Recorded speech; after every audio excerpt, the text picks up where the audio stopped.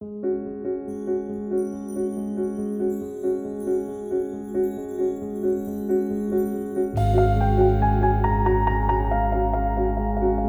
to This is the Author, where authors talk about narrating their audiobooks. In this episode, meet Medical Director of Palliative Care at USC, Sunita Puri, meditation teacher and author Oren Sofer, and President of the Union Theological Seminary, Serene Jones. By sharing spiritual lessons and life skills they've learned, these authors aim to help listeners improve their ability to communicate their needs and achieve more meaningful lives. Plus, discover which author's dream narrator is Bryan Cranston. Enjoy.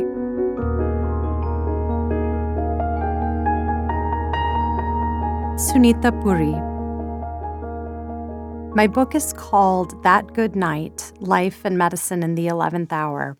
And I suppose I was inspired to write it because I had this collection in my mind of family stories and stories of my patients that I knew were connected, and I didn't know exactly how until I sat down and really started writing this book.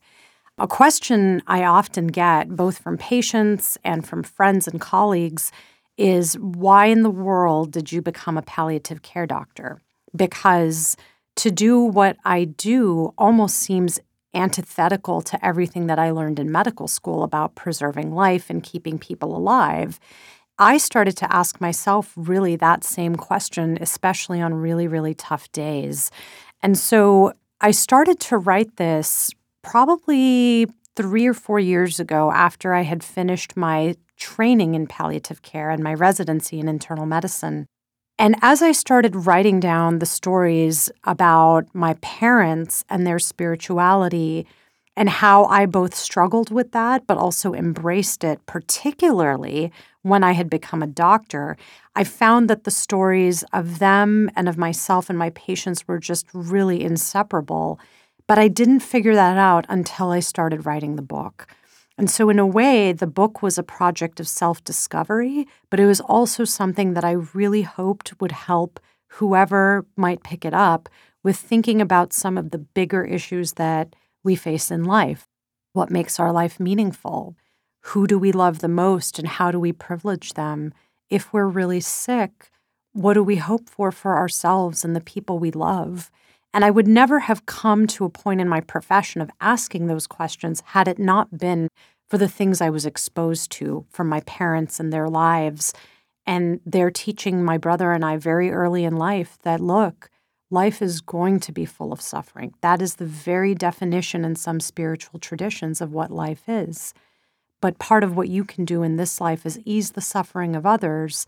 And by embracing that everything will pass, not only our lives, but the really tough situations you're going to face in life, that may be the key to living well. And that's what I really hope that my readers will take away from this book. Not just is it a meditation on impermanence and death and dying and how medicine can make that a better experience for people, but it's also about the concept of suffering in life and how we choose to confront it. Recording my audiobook, or at least a portion of it, has been really exhilarating. So much of the story has been on the page for me that to actually read sections of it aloud brings it alive in a way that I hadn't anticipated would be so touching, so very deeply touching. So I'm really grateful that I had an opportunity to read some of it aloud. My dream narrator may seem an unusual choice, but I deeply love Bryan Cranston's work. His voice, his intonation, his ability to express really complex emotion. I could listen to his voice forever. And so I think he would bring a real depth of understanding of human beings and humanity to the narration of this book. And I know that he is neither a woman nor is he Indian, but I think we could work around that.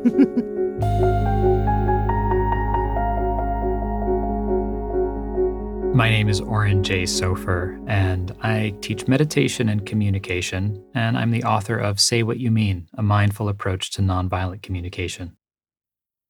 I wrote this book for a few different reasons. Number one, I think these skills are indispensable to living a meaningful life and having a healthy, equitable, and just society. We depend on communication in every single relationship, in every area of our life. And yet, most of us have very little explicit communication training.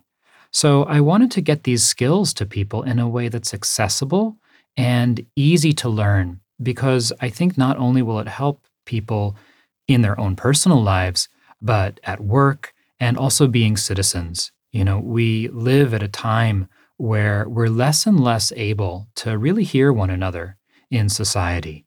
If there's one thing that we need, it's people who know how to listen and how to express themselves in clear and helpful ways that others can hear even when we disagree. So I was inspired to write the book to share these tools that have made such a difference in my own life that I felt a duty to want to share it with others. If I had to describe what it was like to record my audiobook in a word or two, fun and demanding. It's kind of neat to be in the studio and get to review and actually read the book. It's been over a year now since I finished writing it and published it, so it's pretty cool to go back and revisit the text and actually remember writing it and the stories and the different people who edited different parts. So it was kind of like reliving some of the last 2 years of my life, not to mention all of the stories that I tell about my life in the book. Demanding, I'm on my book tour right now and teaching a lot. So we fit these 2.5 or 3 days in the midst of a pretty packed schedule. And as our director, Lisa, was telling me, I have been reading at a rate that is apparently what professional audiobook readers do. So it has been demanding to get through the book and get it recorded in the amount of time we had. So one of the things that's been kind of fun in a surprising way about reading the book was certain words that I learned are pronounced slightly differently than I thought they were. Like, I think I usually say endeavor rather than endeavor, or uses versus uses, that those two pronunciations actually refer to different meanings, or interest rather than interest. So little things like that. I think I'm most excited just about the fact that I was able to read this book.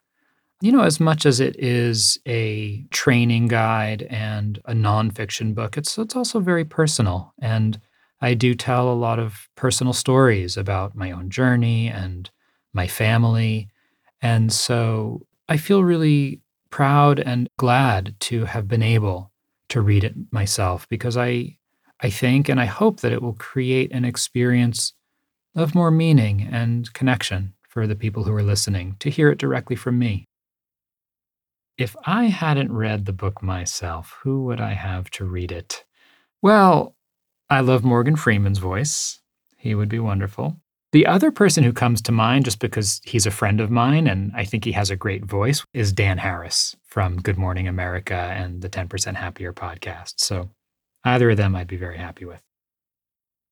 I listen to audiobooks sometimes, and the last couple of books I've listened to that I really liked, one was All the Light We Cannot See, and the other is a wonderful story about a game preserve in South Africa and the man who ran it and the elephants that he looked after, called The Elephant Whisperer. One of the things that really stood out to me about that book was how this kind of deep connection and communication that we have as human beings isn't unique to us as a species, that it's part of being alive. And hearing these stories about these elephants and their communication and the way that they develop relationships, it expanded my view of human communication. Hi, this is Serene Jones. I wrote this book, Call It Grace, Finding Meaning in a Fractured World, for two reasons. One, I wanted to write a book that would help people understand the theology of the theologians who had meant so much to me in my own life, and I wanted other people to see how valuable they were. And secondly, I wanted to connect that to stories from my own life because I felt I had a lot of stories to tell about how theology comes alive in your life and can actually be life-saving. I actually really enjoyed the process of recording this audiobook. I write, generally speaking, like I speak, but it was really an incredible experience to actually hear the book spoken in going back and forth between my growing up Oklahoma accent and my now acquired Northeast accent. I was fascinated by just the way my voice changed. If there were a word or a phrase that I kept stumbling on, and there were many of them, the one that drove me the most crazy was Kierkegaard. I kept saying Kierkegaard, and getting that Dane's name right, which has baffled generations of people, became a major problem in narrating the book. It's Kierkegaard. The thing that I'm most excited about with this narration is that I hope, because I'm telling my own stories in many cases, that people will be able to find the intensity and something of the experience these stories held for me that doesn't always come across in the written word. I'm also happy that this book will be accessible to people who can't read. If I had a dream narrator other than myself, it would probably be my sister Verity, because she is a great pastor and hence she is a great speaker and reader.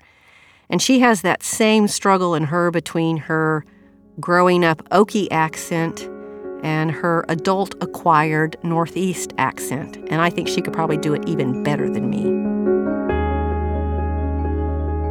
This is the Author is a production of Penguin Random House Audio. Thank you for listening.